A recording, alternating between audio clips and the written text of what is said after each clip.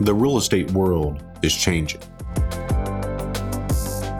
Opportunity is everywhere. It has never been so easy to connect, share, and bring people together. We're learning from others and finding the very best in ourselves. Challenging our beliefs, overcoming our fears, transforming ourselves so we can transform our business.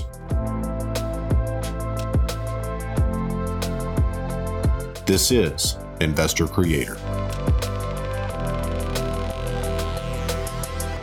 Appreciate y'all being with us. Another episode of Tuesday Morning Coffee. Might as well call it Tuesday Morning Water. Yeah, because we've got our water going. I'm drinking a gallon a day, and so I'm behind right now. We're behind schedule. I'm close to a gallon a day right now too. That's good. But I start out in the mornings with the rough stuff. Yeah, we got to start off with the hard stuff, That's right. and then end up with the water. So that's good. But I'm here with Tony No Socks Woodall. No Socks. A couple weeks ago, we were Tony the Socks Woodall. Now we're Tony No Socks Woodall. Yeah. And after Big Polly was in here last week, I feel like I need a name. Yeah. No Socks. You know? So I think Paulie hates it. I call him Big Paulie. He didn't hate it, but but he doesn't like it very much. But it's one of those things to where, it's like he deals with it. Yeah. But, he deals with it. So I'm really afraid to anybody that's called big anything, I don't want to piss him off. Yeah. So he's not that big of a guy. Yeah. But he's a big personality. He is a huge personality. And he wore a mean sports coat last week. Okay. And I just felt like that there might be something right behind that sport coat. I'd say there probably was. That I didn't want to know about. Yeah. It's either a camera or some type of tracking device or something. M&M's, a big pack of M&M's. It could be a big pack of M&M's. You never know. So what a great guy though. Seriously though. I mean, what a solid dude. Extremely intelligent. Usually when you think of somebody named Big Paulie, you're not thinking about a lot of intelligence. This guy is, he's just solid. I mean, there's not much he doesn't know about, but he doesn't have to tell you. Yeah, that's true. So if you guys have any kind of interest in understanding what a private investigator would do in the real estate game, be sure and check out our last episode of Tuesday Morning Coffee. If you're listening to this on podcast, be sure and catch us in the Facebook group, Investor Creator Community. We're all the time posting fun little things there. And so you'll get to know us a little better, ask questions, whatever you want to do there. I want to jump to Apprentice Spotlight. I have 2 apprentices to spotlight this week. These are people that are a part of our private mastermind. And so the first, because of Big Paulie, it kind of made me think of him, is McKinley. So McKinley is based in Hawaii. He's actually moving to Virginia here very soon. I don't know if you knew that. No. Yeah, so he's in the military, so he's in Hawaii. And so the reason I thought of McKinley, so Big Paulie's going to Florida to get a deed for McKinley. He's buying a single wide on land for $10K in Central Florida. Oh my. And it's worth like, 90, 95, something like that. Probably more than that. Yeah, so we were really, really happy with that. But he also posted something in the private Facebook group that we have that I thought was kind of fun. So he said, I think this was yesterday, signed contract. This was a seller that reached out to me back in October where Carl Randall helped me out with the house's ARV. Honestly, without a great follow-up system, I'm not sure this would have been possible. The sellers had many medical complications, which forced them to be unresponsive as we were closing the deal in October. Thanks, Keith Gillespie, for the amazing CRM and Brad Smotherman for the continuous support. Wouldn't have had the confidence to pull the trigger without the support system. Here's the numbers. So the ARV, basically $200K. He's buying it for $70 and needs about $30K worth of work. So he's in it at 50 cents on the dollar. Yeah. Really tough to mess that up. So, but what this guy has, I was about to say kid, because in the real estate game, he is he's getting his legs under him. Yeah. But, I've been doing this for 20 years now. Almost. And it seems like everybody's a kid, but he has the stick-to-itiveness and the drive to see it through. Yeah. And that's something that we've talked a lot about. The second one that I wanted to showcase was Jordan Bowie. So Jordan's one of our 7-figure guys. So he's done over $1 million with us. And so I'm not going to go through all of it because it's a pretty long post, but it was kind of a fun one. He said, hey guys, I just want to share something with the group that shows how Brad's script works with almost any kind of seller. I recently got a 176 unit apartment complex under contract using the some now, some later pivot in the script. For me, in the buy and hold and renovation game, this part of the script has been a game changer because it is such a powerful tool. I've encountered a few situations where the sellers has just not been willing to go down in price, no matter how many times I've asked, is that the least you'll take? Often even follow that up with my last stab at testing sellers' will and ask, so if we couldn't do this price, you probably wouldn't even want to hear back from us. Sometimes this is enough for them to say, well, no, I might still be interested, but sometimes we just hit an impasse on them going down. This is where I imagine most non-creative investors give up, and where the value of Some Now, Some Later has been an extraordinarily creative tool most buyers probably just don't think about. And he goes on to give 3 major examples of how he's deal structuring this really on the commercial side as well. So what was that, 176 unit apartment? 176 unit apartment complex that he's negotiating with 0% owner finance. It's tough to mess that up. It is. And, we think sometimes that everything's got to have some big giant name to it, and we have to register it. And it's got to, sometimes it's just so simple. I've told the story before about I walked with my grandfather one day down to his property line where he met his neighbor. And his neighbor said, I need a half an acre of land. I bought some additional cows, so I need more grass. And he said, would you sell yours, half an acre, to me? And he said, sure, maybe so. And he said, well, what would you want for it? And he traded beef. I'll take a quarter of a cow a year for I forget how many years. But he traded him beef for land. They wrote it up on a napkin, took it down to the courthouse, and recorded it. Sometimes we're thinking so in a system that we can't get out of that thing to think simplicity. It's me and one person. And I know there's a lot of hoops we have to jump through now, but we can jump through them. Actually, what we're calling creative financing used to be the norm. Right. Now it's difficult financing now that the hoops people have to jump through. And the simple financing is some of the stuff we're doing. Yeah. And it's one of the things that I see that people have a big misunderstanding of what it is before they have a deep understanding of it. And then once you've done a couple deals like the way that we do it, it's like, why would I ever do anything different? So I was on a call with someone that was thinking about joining with us maybe a couple weeks ago. He could not understand how we didn't borrow money from banks.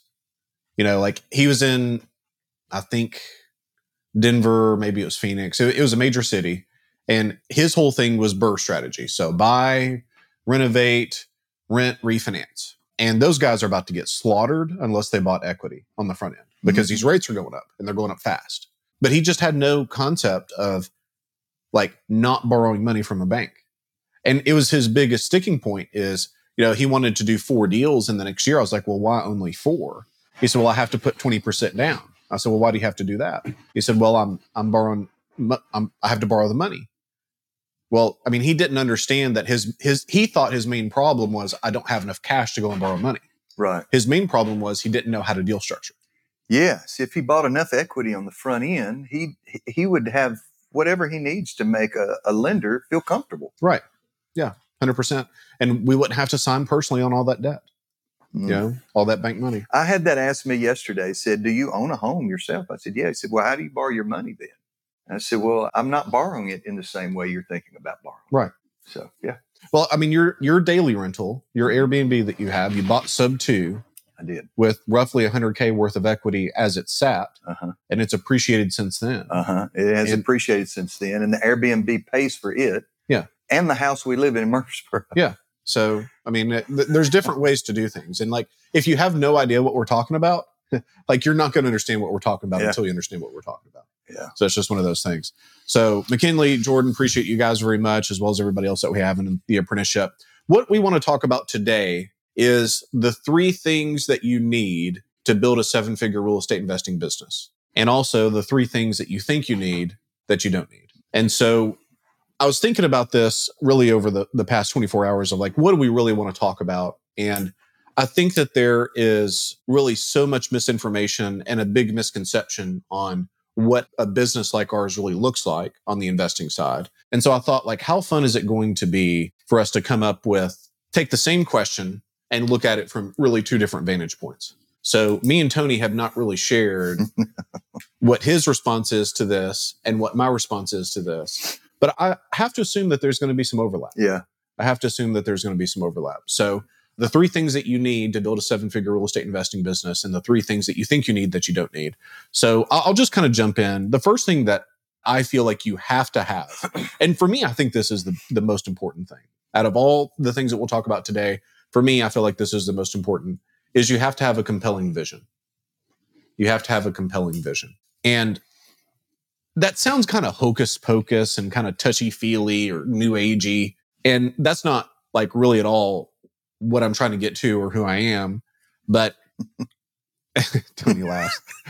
It's like, that's the understatement of the day right there, you know?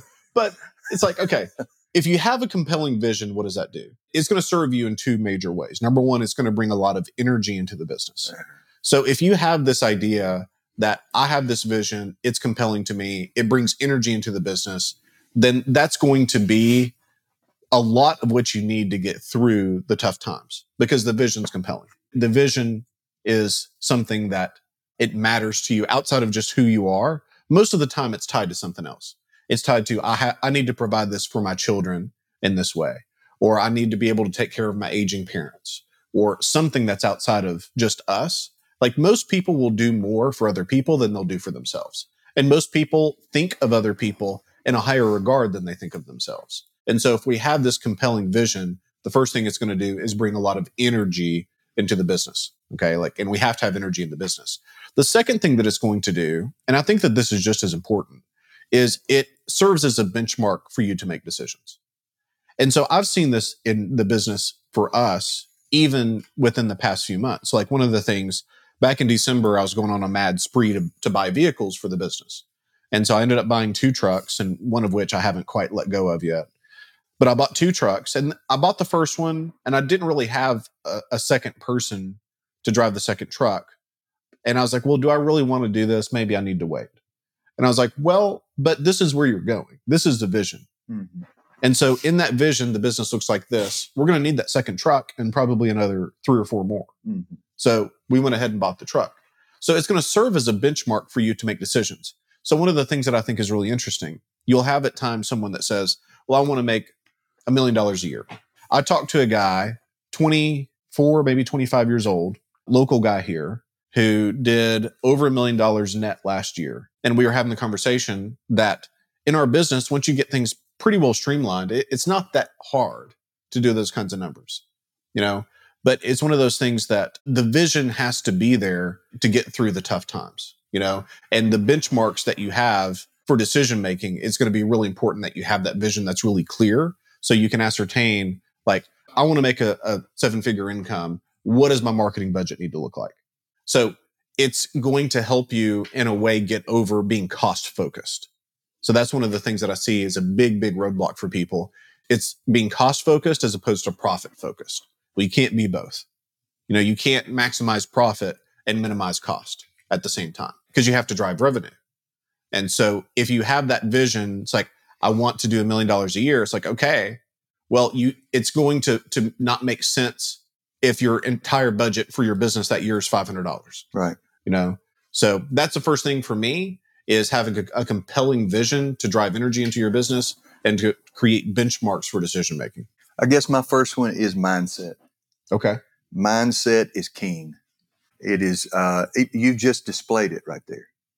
I mean, it's different now. Listen to you talk then from the way that you would have spoken 4 years ago.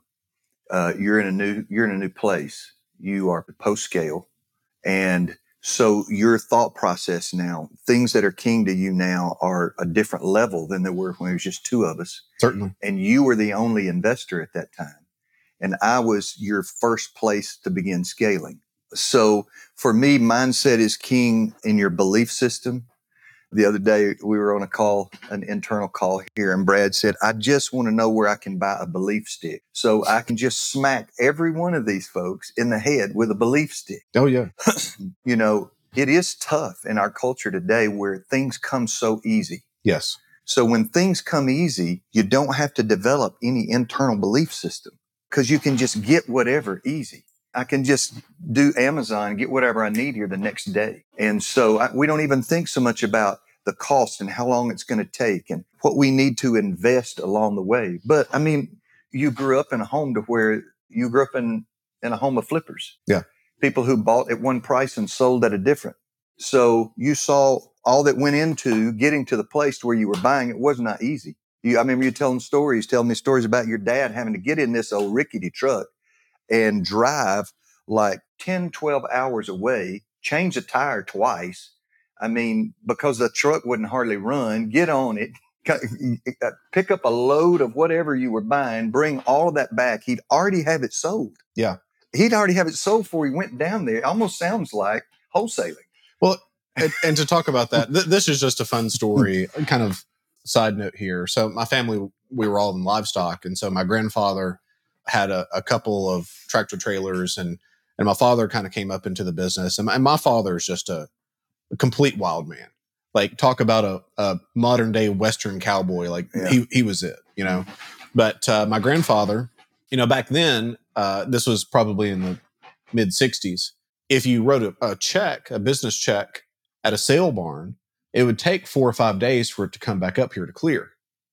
And so my grandfather told my father, he said, Eddie, go down there to Baton Rouge, and the hogs are going too cheap down there. I want you to buy 4 loads of hogs. Call me when you write the check and tell me what you wrote it for. And gave him a check. My dad tells a story and he says, Brad, they were just going too cheap. He said, I bought the entire sale. Yeah. He said, Your dad did. My dad He said buy 4 trucks. Yeah, you're supposed to buy 4. Okay. So my father called my grandfather, and my grandfather said, Eddie, did you buy 4 loads? He said, yes, sir. I bought 52 extra loads. 52. Extra, not hogs, but loads. Loads. So we got 56 trucks of tractor trailer trucks coming. The entire sale my father bought. He said, you could just hear the phone drop and the cussing starting. All right. And after about 10 minutes of yelling, he finally got to, Eddie, did you write that check? He said, yes, sir. They've already taken it to the bank. So my father, he used to carry around back then a bucket of dimes, and he'd go to the payphone, and he didn't know where any of these hogs were going. But, you know, he'd get the guy loaded, get the tractor trailer loaded, get the trucker on the road, and he'd say, you head to Topeka, you head to Indianapolis, and call me when you get there. You know, and he was sending them all over the country. And so he was at this payphone, and he'd just sit at the payphone for 2 days straight when they'd call in, and he was selling them the whole time. Oh my God. He was selling them the whole time.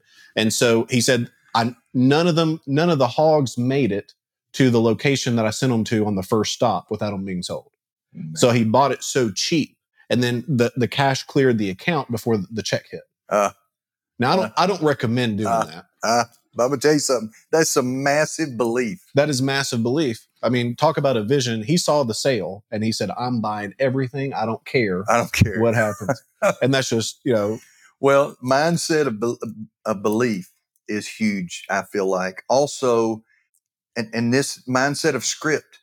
I mean, if our entire business is really based on that script. Yeah. And it is based on one question, who is the motivated one?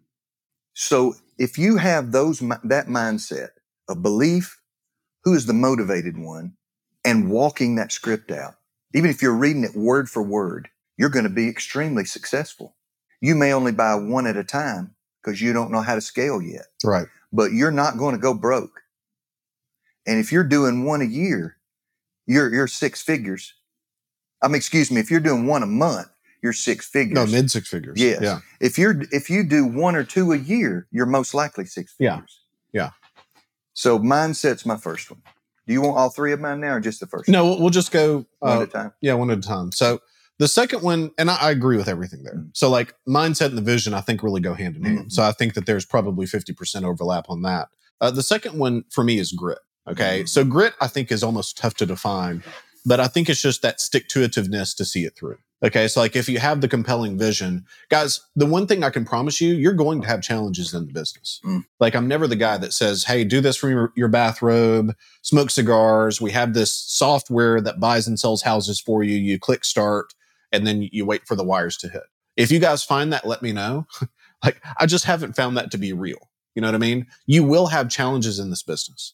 Okay. There's no doubt about that. You're going to have deals that fall through that really just punch you in the gut. We both had those, you know, like if you do enough transactions, you're going to have situations where that happens. Okay. So like yesterday, I had 2 deals fall through at 8:55 Monday morning. I sent a text to a buddy of mine. It's like, here's the cash position that we had supposed to come in the next 2 weeks that just evaporated.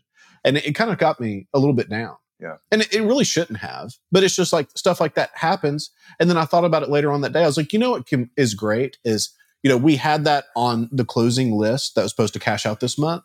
And whether it does or not doesn't really impact anything. No. You know? So like I'm really blessed that I'm in a position where 2 closings don't happen. It doesn't matter. But I've had times where we have those 2 closings and those 2 closings, the cash is funding the next 4 and those 4 are still on. And then I have to go and scramble and find money for the 4 coming up. And that's not fun. That's not easy. You will have challenges, but you have to have the grit to see it through.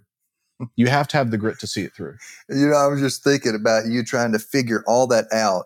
And then you realizing that somewhere in the Southeast, I'm driving around and blank checks are flying out of the back of my truck. Where I'm going to rehab. And Brad doesn't know yet what I've spent. Yeah. I had no idea. And when you're rehabbing multiple houses, you spent thousands. And so it is not easy. You go through a whole lot and you're going to go through even more than that. But you just have to stay. You just have to hold. Yeah. It's like, I'm committed. Like I'm going to be doing this. I'm 35. I'm going to be 36 next month. And I hope to be doing this the next 50 years. Me too. I'll only be 130. I think they'll cure death in that time, though, Tim. I think we'll be okay. With all those little nano robots and everything, I think your husband's probably working on some of those. He's a techie guy. Techie. You know. So that's the second one for me is grit. So the second one for me, the first one was mindset. The second one's money. So not that you have to have it or be able to borrow it from banks, but that you learn how it works. I like that. How does money work? And that's something I've not known in my entire life, nor back generationally in my family did we have people who understood how money worked. And I realized with my own adult kids now, I've started doing, like they don't realize it's a little training, but a training on how money works because I didn't teach them that when they were young. So how money works, like in deal structure.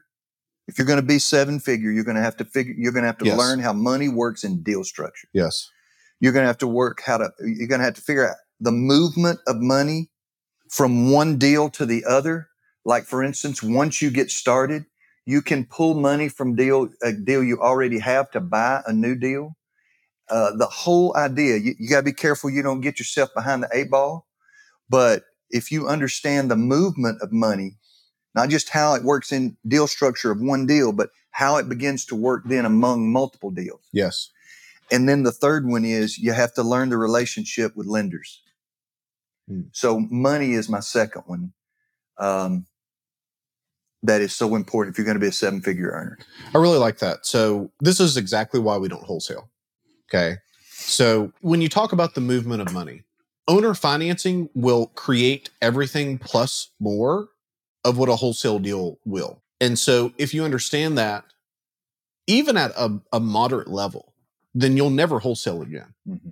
You know, it's an interesting thing. And then the second thing with that, whenever I look at how money works, one of the main things that I'm concerned about is opportunity cost. So it's why we don't do big gut rehabs. You know, will we make more on that single house? Yes, maybe another 30 or 40 or 50K.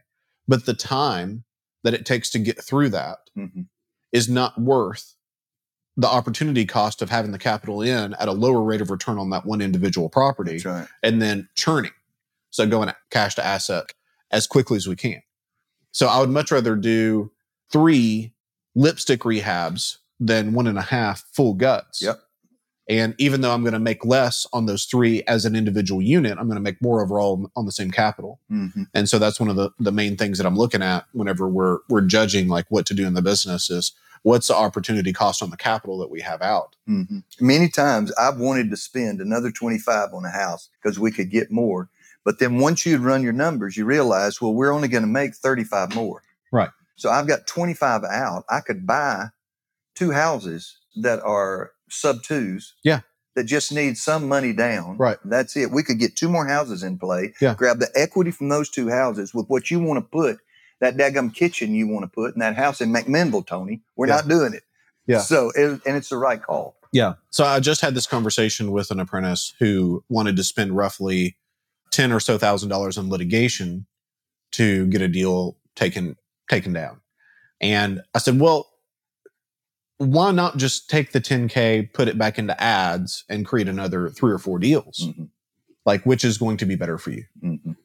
And so he decided to pull from the deal because it just didn't make sense. It's easier oftentimes to just go and get another deal, but you're 100% right in that scenario. It's like $25K to do all this rehab, or we could create 2 more assets and notes or properties that are going retail sub 2 with, 10 or 12K walkaways. Yeah. And there's more of those coming than there has been in the past 3 or 4 years. Yeah. When I'm on the phone sometimes with our existing apprentices or friends of ours who are investors who we have a lot of conversations with, and it's still, they don't get that they think just sub 2s are just in addition to, which is fix and flips. And I told one of them the other day, I said, if we had just done in 2021, just sub 2s, and we had not even taken down any of the fix and flips, we'd have just said no to all those deals, we'd have still done almost $4 million in captured equity in 2021. He was like, what? I said, yes. That was 47% of what we did. And that's not our norm. Right. We could have taken every one of those others if we'd ahead of time, if we'd have taken those subject to everything that we were going to do as a fix and flip. That's why I tell everybody, buy everything you can subject to. Yes. Even your fix and flips, buy them subject to. And it may work out better if you understand how money works, that you wound up borrowing that money and not taking that part. But on the front end, when we're developing deal structure, get the daggum things under contract subject to. Yeah. It's like everything's risk versus reward. It's like, what's the risk of buying something sub 2? Nothing. Yeah, nothing. What's a reward? Potentially something. So it's like that's a pretty easy decision. So was that number 2 for you? That was number 2. How money works, deal structure, how to move money among deals, and relationship with lenders. Okay, cool. So number 3 for me is I feel like you have to be humble and open-minded. So being humble and open-minded, because here's the thing, as you scale to 7 figures, you're going to need help. And so I don't feel like I'm a super control freak, but I did have parts of this business that I didn't want to let go of. So like servicing notes as an example. I felt like, well, gosh, and it's true, if you put the wrong input into MoneyLender Pro, which is the loan servicing software that we use, then we're going to lose thousands of dollars based on that. Okay. But Miss Abby here is better at that than I ever was. Like outside of the purchase team, and this is not to cast shade on James or Kevin, but outside of the purchase team, everybody here is better at their job than I was. It's just that I excelled at purchasing. Oh, yeah. And so I feel like as you scale, you need to be humble and open-minded that you're going to need help, that you don't know the best systems for everything. Your systems have been created 100% out of me that are better than I could have come up with. Mm-hmm. And so I feel like if you're not humble and you're not open-minded, and I see this a lot, actually. I see this a lot that the opposite is true. And what I've found is that it's almost always from people that started in the business around 2015. So all they've seen is this run-up equity capture, this run-up value. This is their norm. And it's not the norm. And so effectively, to go back to basketball, this is what it looks like to me. Is like they're that star high school player that has a crazy amount of raw talent, is completely over the top athletic and super competitive. And so they dominate without having to put in the effort. That's right. But then when they go to college ball, They're just another person. That's right. And they haven't built the work ethic that's needed to go in and excel.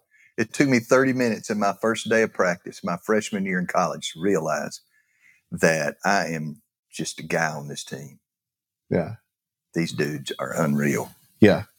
And so the people that I see that are not humble and they're not open-minded, they're the ones that have had success. Don't get me wrong. They've been successful the past 6 or 7 years, but they don't really understand at all, the idea of a buyer's market where, I came up in 2010. And so we know how to navigate that market where I know that they don't, and so that they've had success too easy based on the market, which would be like raw talent for the high school player. Mm-hmm. But they haven't really built the work ethic and the systems to see things through medium to long term. Yeah, if they haven't been through already what they're afraid they're about to go through, they'll start pulling out right now because they think the market's not going to be kind. Right. When actually, this is the time when an investor really is going to make the lion's share of their... Yeah. The next 5 years are going to be better than the previous 5. Yes. And that's a hell of a statement for us to make. It is. And we will probably do less fix and flips, and we'll do more buying with creative financing. Yeah, 100%. Selling that way. And we'll just flip the switch. Mm-hmm. It doesn't matter to me. We're fine to continue on the way that we need to based on what the market does. Number 3 for you. Number 3 for me is multiply yourself. So 2 kinds of scales I've learned from watching and going through what you've been taking us through. One is you got to learn to scale in, which is your own business. And 2, you've got to learn to scale out, which is beginning to help others. So, and I've noticed both of those things. The scaling in started happening before we were even using the word scaling, when you replaced yourself as the key face in front of them, which then gave you the ability to be freed up to learn other things. Put the rest of the tools in your toolbox. Right. The bringing Casey on board was a genius move because she's a systems person. She's an organizer. She came in here like a mom would and started putting the rooms in order. I would say she probably felt like a mom too, dealing with us. Yeah. She was like, what have I gotten myself into? And so the systems that are all in place, that groundwork, even the people that are here now, she basically did all of that. Mm-hmm. Or made space for all that to happen. So scaling in is important, but scaling out, I am reminded of the day you said, because I think, had we already been to Pensacola? I don't know. When we invited the 15? Yes. Okay. Yes. We'd already been to Pensacola to that conference. And so we knew that we had some buddies, some friends that were going to want to know some of what, not we brought from that conference, but what we took to that conference. What we took to that conference, yeah. So we invited these 15 guys, friends of ours, to come on a Wednesday night for a couple of hours and to our office, and we set chairs up in the hallway. Mm-hmm. I mean, and I won't ever forget when they started coming in. This big dude started coming in there with denim bibbed overalls on, and work boots. He was mud up past his ankles. It was Will Bauer. Yep. And I was like, where in the world did we get this guy from? And I had no idea this dude was killing it in southern middle Tennessee already. Yeah. And anyway, Brad charged everybody $500 a piece. He said, well, what do you want to do with it? And I said, well, I mean, we could go buy a big steak dinner, with it. That'd be a heck of a steak. And he's like, no, we're going to sow this into the community. I was like, oh, well, we've got some homeless neighbors around here that need some help in the wintertime. So that $500 times, I don't know how many of them there were. About 15. About 15 of them went straight into our community then. But what I started realizing then was how important it is to scale out, because now those guys have become our advocates. Before we really even launched Investor Creator, those guys have become our advocates out there. And even just in the last month, one of them who started with us popped back in and said, how much money I need to send down there to get that training again. And this guy, he is killing it where he lives, he owns half the county.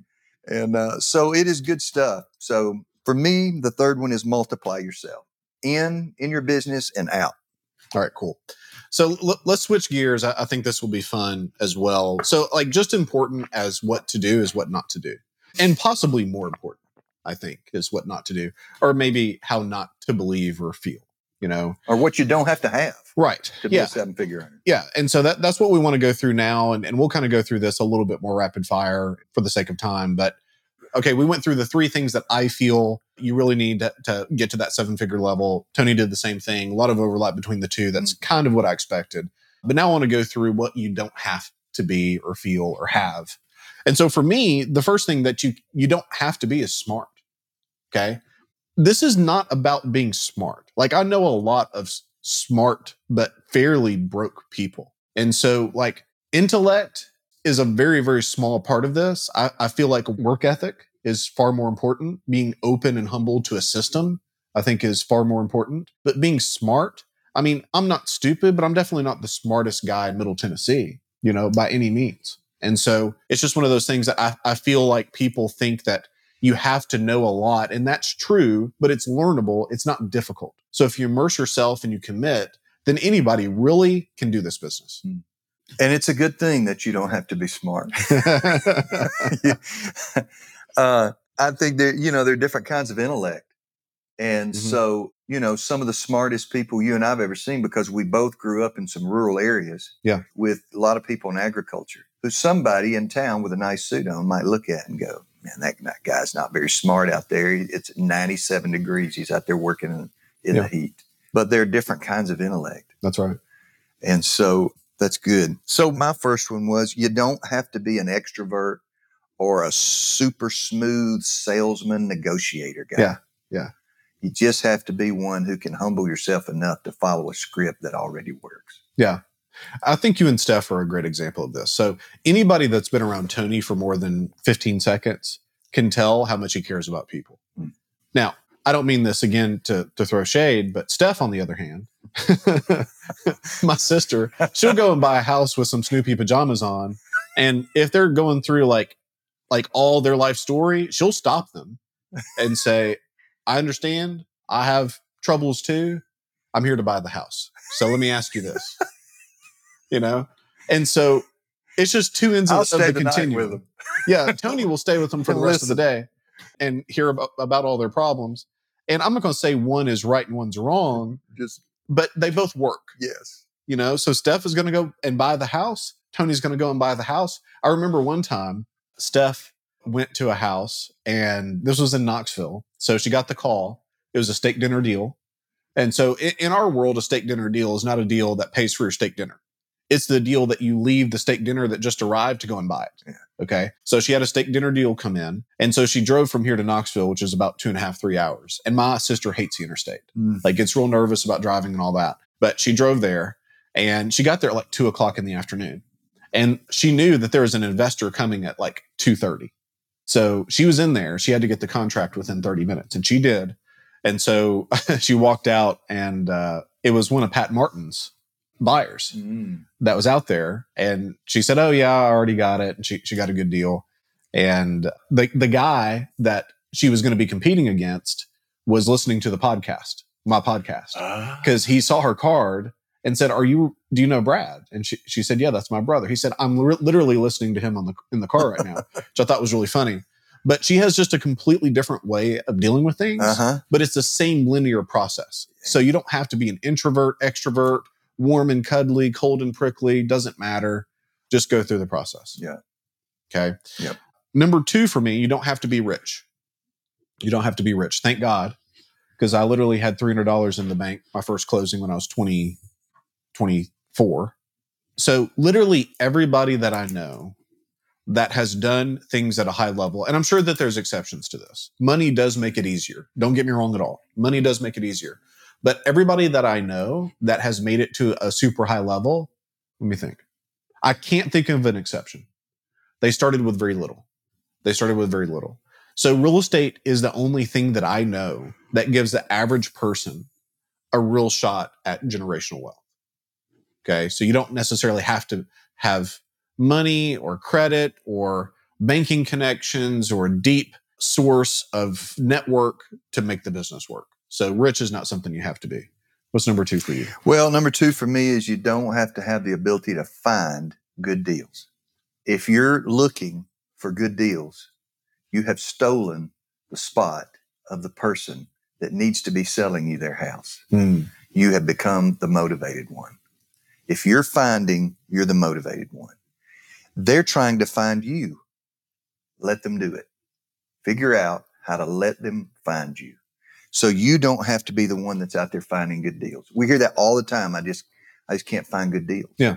Well, that's because if you're looking, you stick 100 sellers in the middle of a parking lot and only 5 of them are highly motivated. And I say, go find me those 5. You're not going to be able to do it. Yeah.